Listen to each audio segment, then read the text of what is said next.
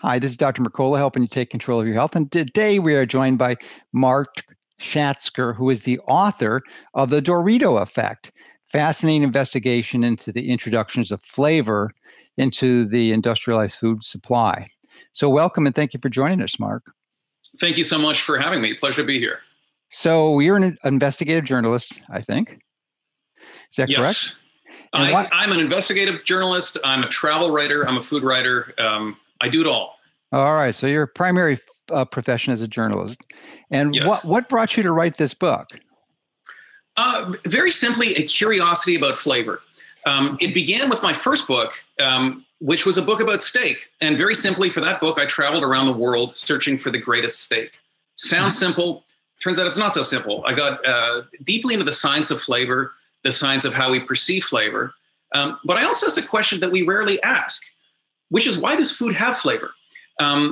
We think it's all very simple. We take for granted the fact that apples taste like apples and steak tastes like steak. But then when you start to get inside it, it becomes very interesting. One of the most interesting insights in that book was how cows eat. It turns out what cows eat not only have a nutritional effect on the meat that they produce, but also, of course, on their own internal metabolism. You are what you eat. Well, here's something interesting. I would go to visit a ranch and there would be, let's say, a field of pregnant cows and there would be a field of steers. And the rancher would say, oh, those pregnant cows, they're over in the field of clover because they need a lot of protein because they're pregnant. And then you think to yourself, well, how do they know they need a lot of protein? They don't even know what protein is. So how does a cow know what to eat? And the answer is flavor feedback. They seek out the flavors that bring their bodies what they need. It's something we are certainly very alienated from in our food culture. We tend to think if food tastes good, spit it out. And yet in nature, you see it working the completely other way, where the delicious flavors are guiding animals to the foods they need. So I asked what is a simple question with a very complex answer, which is, does it work that way for humans?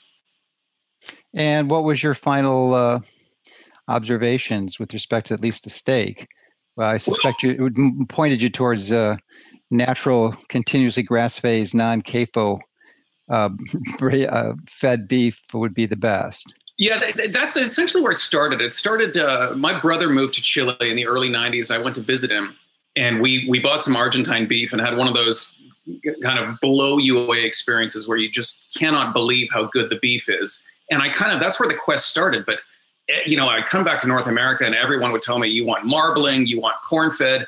And I could never get this steak back. And then finally, I had a grass-fed steak. I wrote an article for Slate.com. I got some grass-fed beef from Alder Spring Ranch in Idaho. And once again, it was this return to flavor. That's what set me on this quest. And absolutely, grass-fed beef, when it's done properly, there's nothing like it. You will chase that steak high for the rest of your life. However, it's like making Pinot Noir wine. You need to know what you're doing. So you progressed from the steak book into the Dorito Effect book is your most recent book.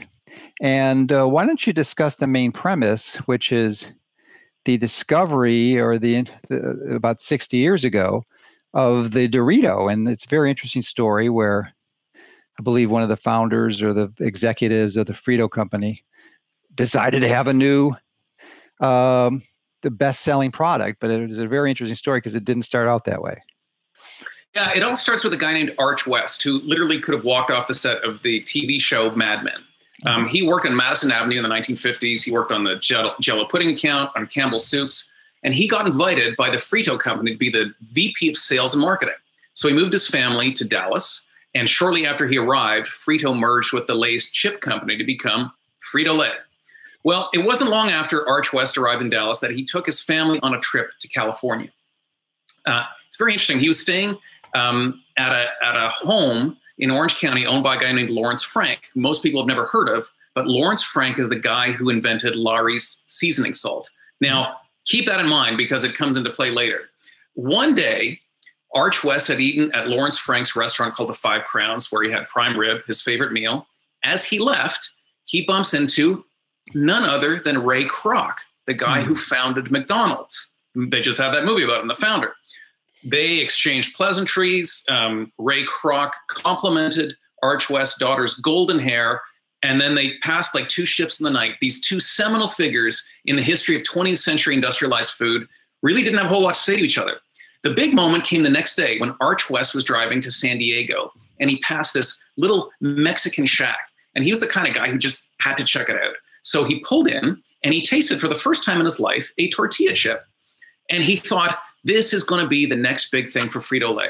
So he went back to Dallas. He presented his idea to his fellow executives, and they just sort of looked at him like it was a little funny because they thought, why would we want to make tortilla chips when we already make Fritos, which are kind of the same thing? You can dip them in dip them in salsa.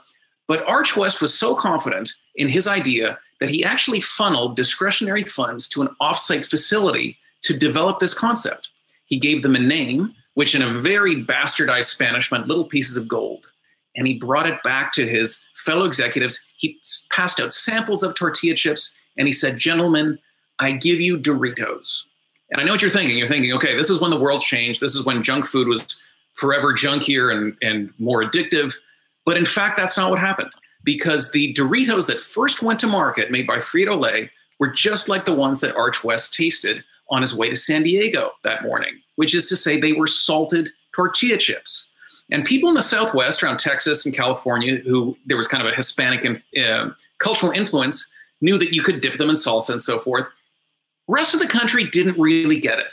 The main complaint was the snack sounds Mexican, it doesn't taste Mexican. So Arch West has to face his fellow executives once again, the guys who he told he wasn't going to develop the concept, and he developed it. And they said, what are you going to do about Doritos? And this is when Arch West said the sentence that changed everything. He said, let's make them taste like taco. And this got laughs. They said, our Yankee friend from the North doesn't know the difference between a thing and a flavor. And it was actually a really incisive point, because up until that point in time, things had their own flavors. If you wanted to experience the flavor of banana, you had to get a banana. If you want to experience the flavor of blackberry, you had to get a blackberry. If you want to experience the savory, tangy zest of a taco, you had to go and procure a taco. Well, probably because of Arch West's friendship with Lawrence Frank, who invented Lawry's seasoned salt, Arch West knew there's technology that meant that didn't hold true anymore. Now you could make whatever you wanted taste like whatever you wanted it to taste like. You could literally buy flavor chemicals and put a dusting on them on a little triangular piece of fried cornmeal, and voila. It would have this, it wouldn't taste exactly like a taco, but it would have that depth, that tang, that zest. And Frito-Lay then brought out taco-flavored Doritos, and that changed everything. And let's just think about that for a second, because we're talking about a high-fat, high-carb, high-salt snack that America basically said, we're not really interested in this. And with the addition of literally flavor chemicals, that turned into a snack people could not stop eating. Let's also think about this. Prior to taco-flavored Doritos, when people ate tortilla chips, they would dip them in things that are good for you, things like a bean dip or salsa made with tomatoes, made with hot peppers. Now you didn't need that. Now you could just dust on the flavorings, and they tasted good on their own. So this, to me, is a very important moment in the history of our food culture, because it's when we mastered flavor. Up until that point, roughly speaking, flavor had been the domain of Mother Nature. And now it was up to literally the folks who worked in marketing. Yes, I think it's also important from another perspective, in that it allowed the radical deterioration of the quality of the food with the introduction of these flavors. Essentially, you could mask and deceive people who previously could only rely on the natural chemicals that were available, but now we're being fooled by these artificial ones. So perhaps you can expand on that or respond to that. That's a great comment. And that's the other side of the coin of the Dorito effect. It's not just what happens when you create synthetic flavorings. It also refers to what's happened to our real food, which is to say all the whole foods we grow, the tomatoes, the cucumbers, the strawberries, the chickens, the cows, everything that comes off a farm is getting blander and blander. We have been astoundingly successful at wringing more food from each acre of land that we have, but it's come at a cost. There's been a change in quality. When old timers complain that food doesn't taste like it used to, it's not because they're seeing the past through rose-tinted lenses or a rose-tinted tongue. It's because food really doesn't taste the way it used to. So we have this ongoing debate in our culture about the importance of eating right. We tell people you need to eat more fruits and vegetables. You need to eat more whole foods. But what have we done? We've made those whole foods blander, less delicious than ever, and we've made the processed foods more delicious than ever. So this book really is an attempt to understand what's gone wrong with food through the lens of flavor. Because, we all think we're nutritionists, that we understand carbs and protein and vitamins, but what we all seek in every meal is flavor. And there's been a huge change in just the very way food tastes. Yeah, I don't think anyone can argue that point. But it seems you imply, and perhaps my interpretation is incorrect, that flavor is actually a marker for nutritional density of the food. And I think that's where we run into problems when we emulate that synthetically into these processed junk foods that have virtually no nutritional value, in fact, probably negative nutritional value. And we try to emulate that. So, I mean, that's the danger with these flavor things. But one should tangent off onto the emergence of the flavor industry. I think it started in the early 60s or 50s. Yeah, well, let's talk, because you mentioned something earlier about the marker, and I think that's interesting. And the question we have to ask is, why does food have flavor? So here's something interesting. When we experience food, we experience it, at least, I'll simplify a little bit, in two ways. We experience the taste of it. We all know that. You experience taste with your tongue. But you also experience the aroma of it. And this is something a lot of us don't realize. We think we experience the aroma of food when we smell it, like you smell a cookie before it goes in your mouth. But then when you bite into that cookie, the aroma goes into the back of your throat and up that little hole and into your nose. This is called retronasal olfaction. And this is actually a more powerful form of smelling than normal smelling. This is where the richness and nuance of food comes from. If you do a brain scan of someone experiencing flavor, it takes up more gray matter than anything else. If you look at the human genome, the biggest chapter in the genome, bigger than the chapter on how to make your eyes or how to make your sex organs or how to make your brain, is on how to make your nose. Because for some reason, evolution thought that this chemical sensing ability is really, really important. What's it doing there? Why is it occupying so much gray matter? Why is it occupying so much of our DNA? Well, animals have it too. And that's where some of our most interesting data comes from. There's a scientist at Utah State University. His name's Fred Provenza, and he did some fascinating experiments. I'll give you an example of just one. He would take a group of sheep and he would make them deficient in a mineral that's essential for life. He did lots of these, and I'm just talking about one, and that's phosphorus. You cannot live without phosphorus. So as they become deficient, they start to show signs of deficiency. They start pawing at the dirt. They start to drink urine from other sheep. I mean, they are nutritionally desperate. Well, then Fred would take one pen of sheep and he would put an infusion of phosphorus into their stomachs, and he'd give them a feed that tastes like coconut. And then the next day he'd give them a feed that tastes like maple, but he would pair that with water. And then what he was able to do is make an association between phosphorus and the flavor, that coconut flavor.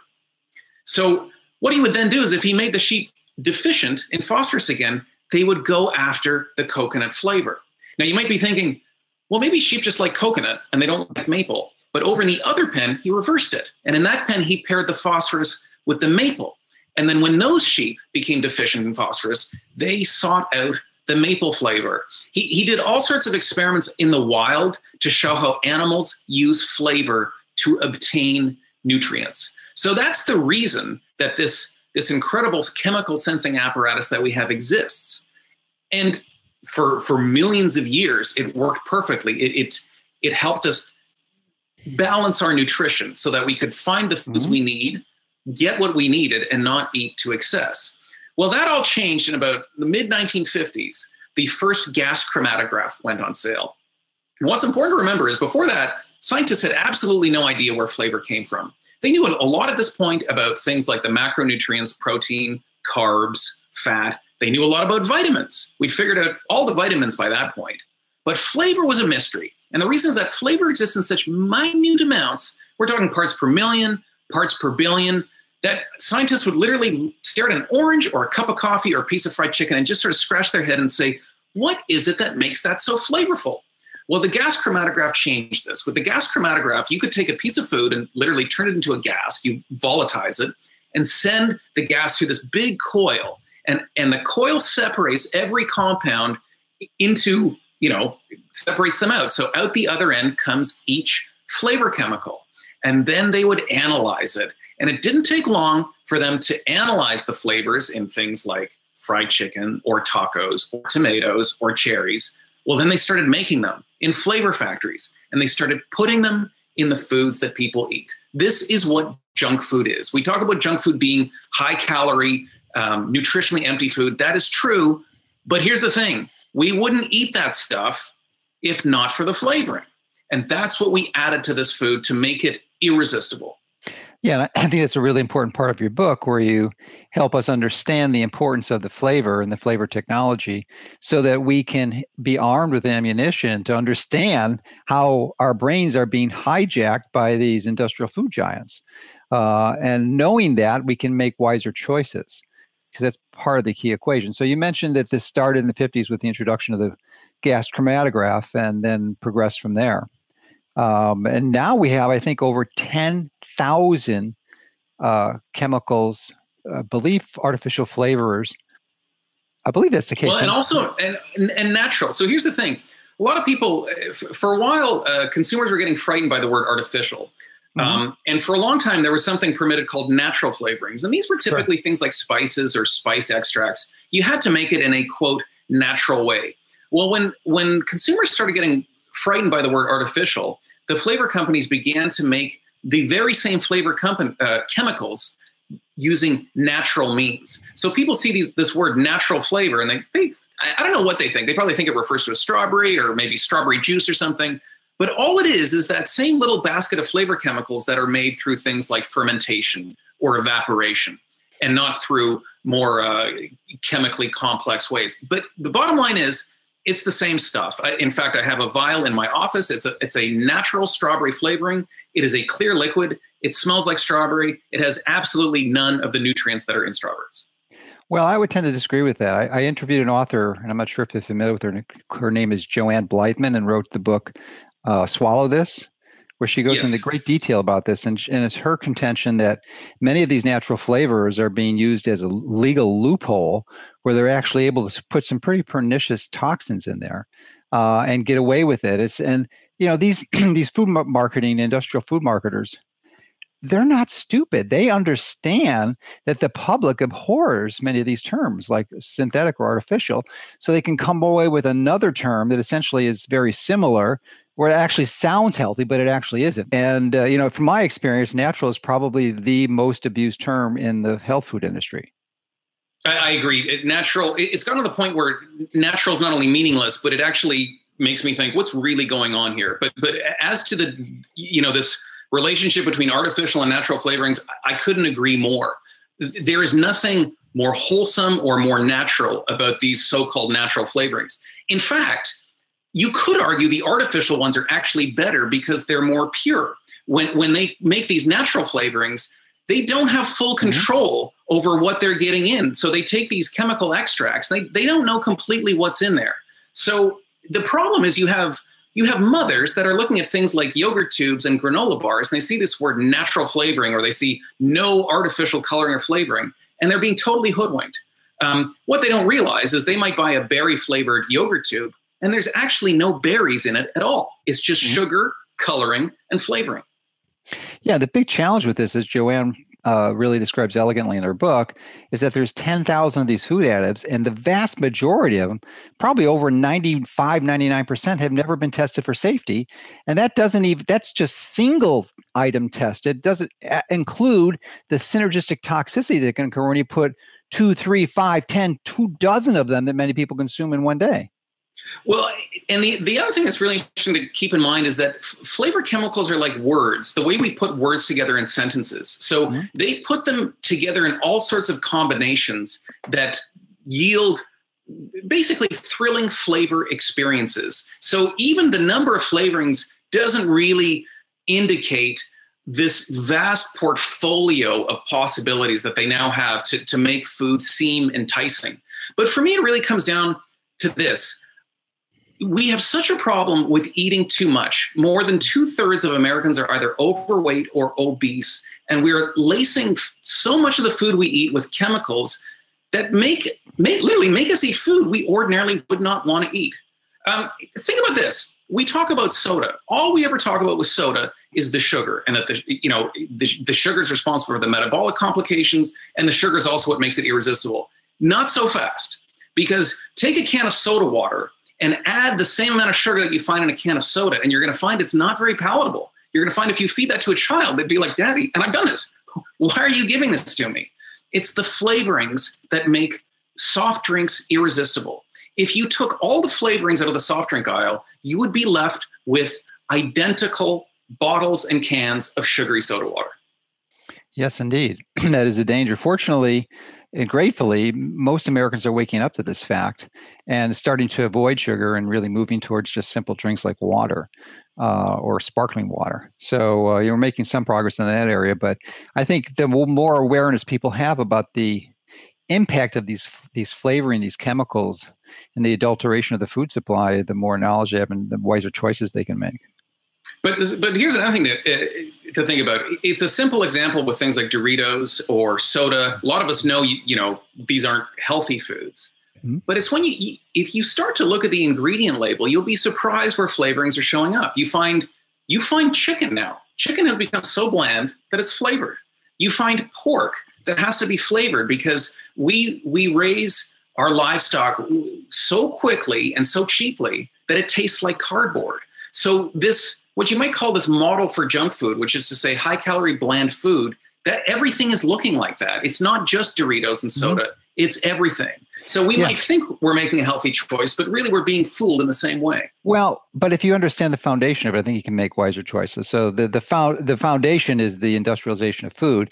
And in your book, I think you describe the Chicken of Tomorrow contest, which happened in the late 40s in the effort to create a larger chicken, which is now run by today's standards. And I actually interviewed Marin McKenna, who wrote a more recent book called Big Chicken. So we can comment on that too. But maybe you can describe the Chicken of Tomorrow contest. Yeah, the Chicken of Tomorrow contest, essentially, it was born of the fact that during World War II, red meat was being rationed. A lot of red meat was being sent overseas. So Americans started to eat more chicken. And the chicken industry wanted to keep the good times going. So they had a contest. They thought if we can get chickens to grow faster and be cheaper and be plumper, we'll get people to eat more chicken. So they held a contest. And the contest was a raging success. They found a chicken that, grew weeks faster than the speedy chickens of the day. And this just kept going and going and going. So let's say in the 1940s, if you went to the supermarket to buy a chicken, it would be something like 16 weeks old, maybe 17 weeks old.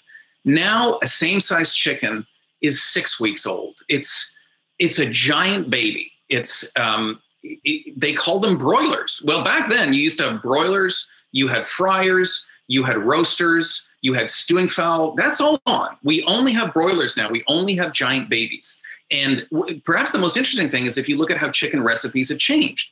Back in the day, you'd look at a recipe for fried chicken and it wouldn't be deep fried. It would just be dredged in a little salt and pepper and flour and shallow fried.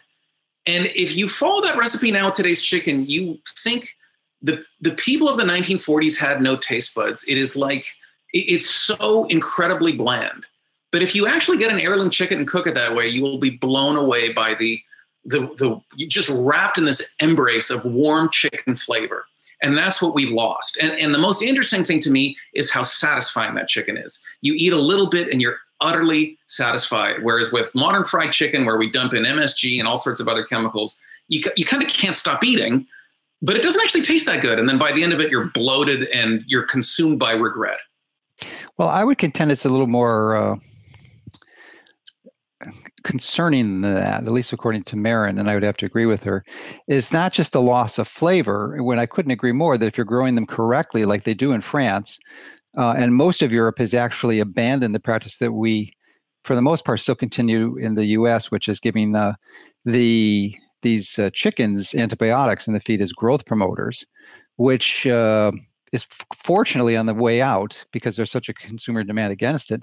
But the problem with giving the animals antibiotics is, who wants antibiotics in their food?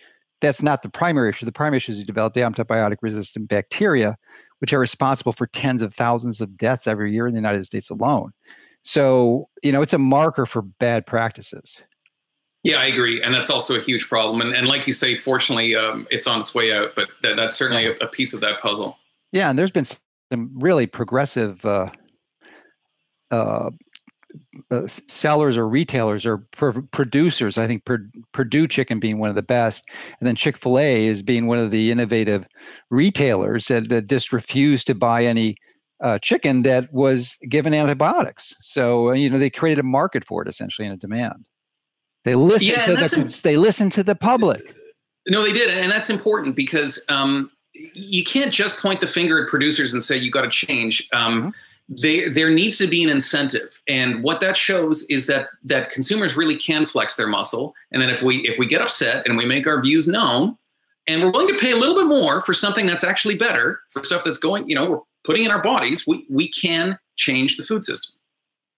And, a big part of your book is on flavoring. And I'm wondering, in researching your book, if you had an opportunity to review this what's almost 6.5 years old now, interview that Morley Safer did on 60 Minutes in November of 2011 on the flavorist, the tweaking the taste and creating cravings. Really was a fascinating story. I'm sure if you had an opportunity to review that for your book. I did, yes. No, it was very interesting. And I even...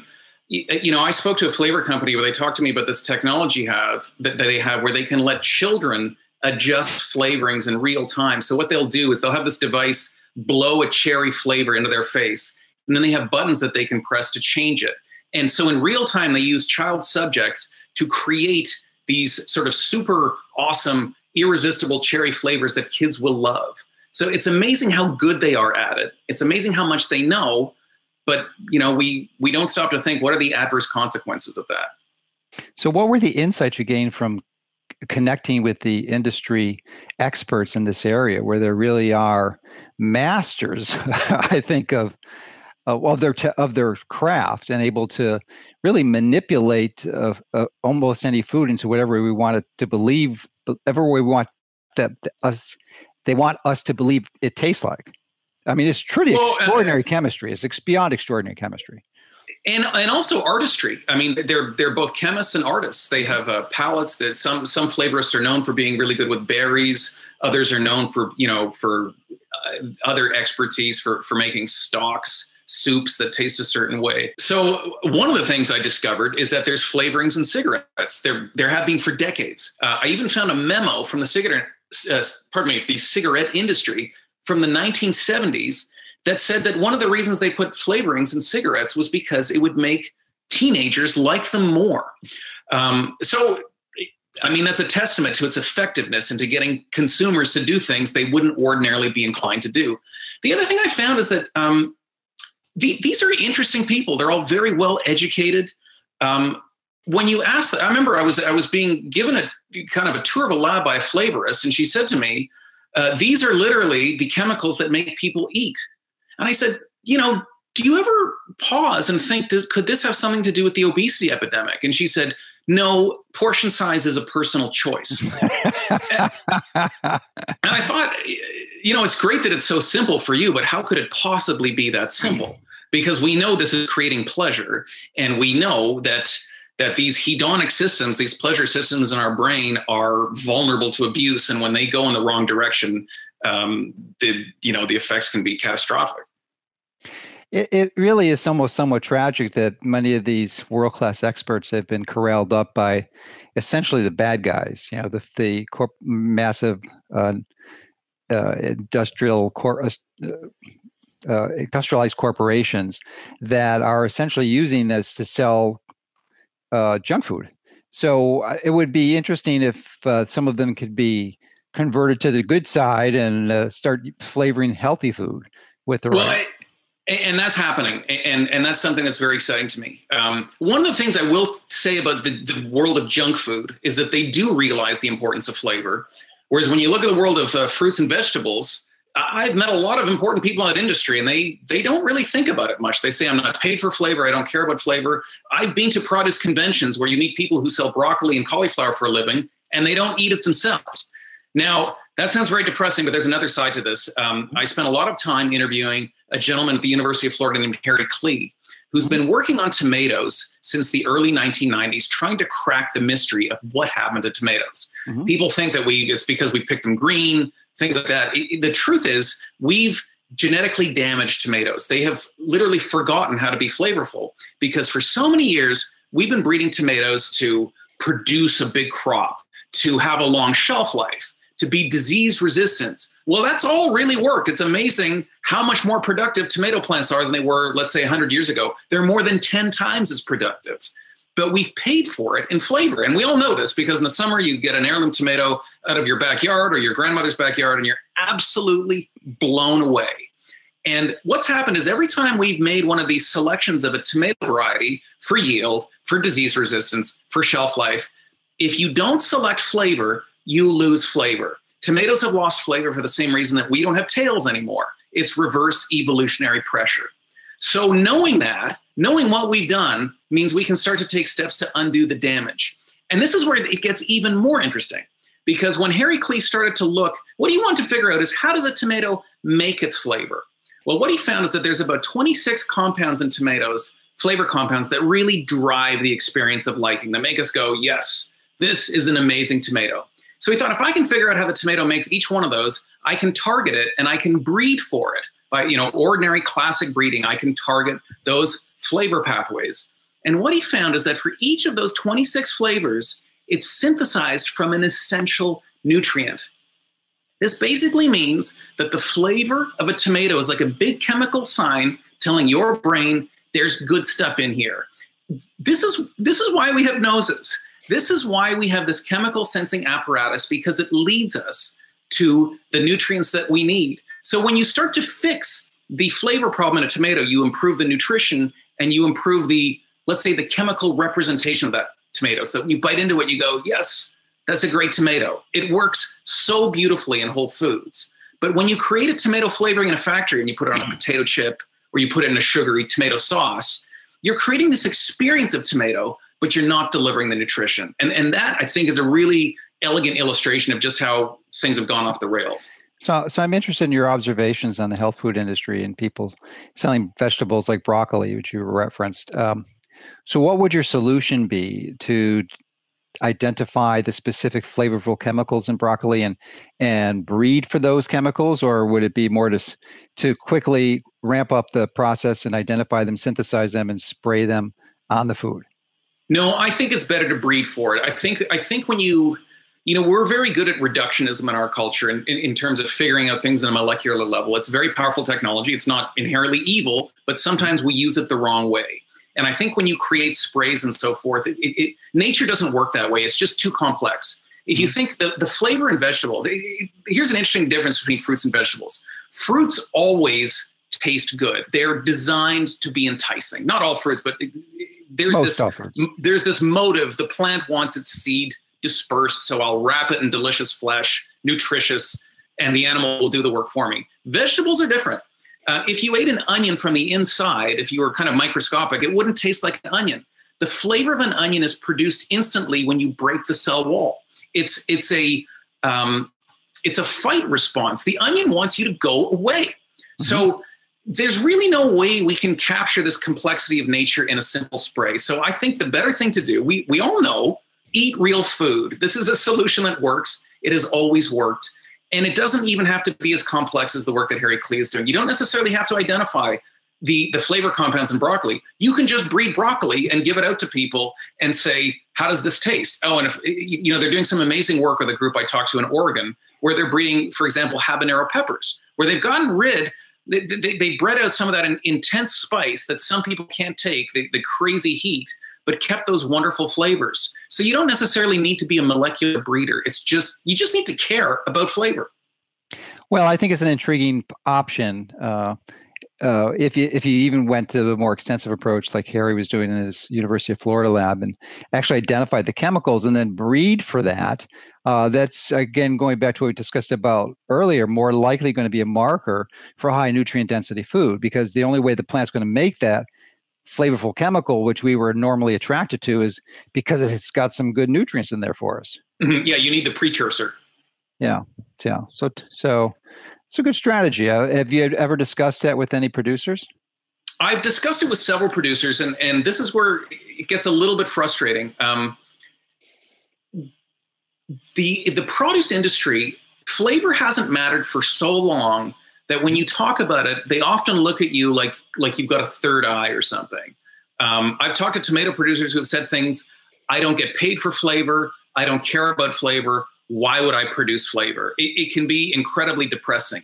However, I think like so many industries, there's a lot of disruption taking place. And I think somebody is going to grab hold of this. All I will do is point to the worlds of craft beer and wine, which is to say we've seen enormous market growth, and it's been driven by flavor. It's amazing how much money people will pay for craft beer. And the difference is not that it tastes blander, it has more flavor. So I think there's an enormous business opportunity. And I think this is where the money will be. And I think we will see people go there, but it may not be the kind of the entrenched players. I'm beginning to think it's going to be a startup or somebody who's trying to change it. Well, my guess is too, you're talking to conventional producers who could care less about health. You know, they're really interested in the cheapest, most cost-effective product that they can produce. And there's not to disparage them for that. That's, you know, they have to earn an income. But there are sub-markets, the people who are growing heirloom vegetables or organic or biodynamic, absolutely, who would be totally fascinated with this approach.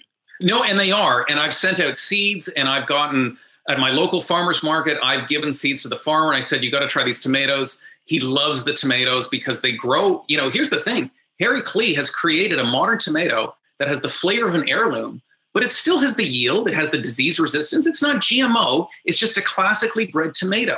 And it's the best of both worlds. Chefs love these tomatoes because even when you have, like we had a summer where it was cool and rainy and the tomatoes were still great. So yeah, the people who care about flavor, they have seen the light and they love this stuff. Is Harry doing any other work outside of tomatoes? Because it sounds like he has a fascinating opportunity to expand into the whole industry. Yeah, so he's really focused on tomatoes, but his methods have sort of seeped into the rest of the faculty there. They're doing work with strawberries. They're doing work with corn. They're doing work with potatoes. So, you know, the more of that research I see, the more excited I get. I really think there's reason to be hopeful and excited. Now, I'm just curious as to what led you to conclude this association between flavors and nutrient density, because it isn't necessarily obvious. I mean, is there a mentor or a book you read, or what inspired you to go down this path? The first spark of intuition was actually grass-fed beef. Oh, that's right. You mentioned that. So it's grass-fed beef. Well, because I fully expected, you know, we tend to think that there's such an inverse relationship between health and deliciousness that I set out to do that steak thinking that, you know, it might be that the best steak I find is it's awful for the cow, it's horrible for the planet, and it's like a heart attack on a plate. And what I found oddly was that the most delicious steak to me was the best for the planet, nicest for the cow, and the best for me. And I thought, this is not what I expected. This is not what we're taught to expect. Is there something going on here? Well, great. So in pursuing your research for the book, are there any other lessons that you learned that you could share with us? Well, I think one thing we can think about is trusting our intuitions. How we intuitively want to eat, it's how we were designed. It's essentially how we're wired. It's really hard to ignore. And it actually does work if you eat real food. My advice to people is eat the most delicious food you can, but buy real food. So don't be frightened of calories. Don't be frightened of all food. You know, I talked to one blogger who said, you know, if my kid knew what to eat, all they would do is eat carrots and red peppers. And I said, no, your kid would die. I mean, our problem now is that we have these macronutrients in the wrong ratios, but we do need to eat a balanced diet. I think the other thing I would like to tell people is be aware of your own eating experience. I think this is something I'm getting into in my next book, but I think there's two different kinds of delicious. There's a delicious when you can't stop eating. This is what happens to me with like flavored potato chips or Doritos. You have one and you just can't really resist putting your hand back in the bag. You never talk to someone. You never say, boy, in the summer of 1997, I had a sour cream and onion chip that I will never forget. These are never rich, pleasurable experiences. It's more like something is turned on and we can't stop. These are experiences to be avoided. This is the problem we get into is when we consume food we don't actually like that much. We just want it. Then there's other foods. I think dark chocolate's a great example. I think a great tomato is a really good example, where the point isn't to stuff as much into your mouth as fast as you can. The point is to sit in kind of deep contemplation of this incredible flavor experience. And that to me is a better kind of food experience to have. I don't think it's one that you need to be afraid of, and I think it's one that will give back.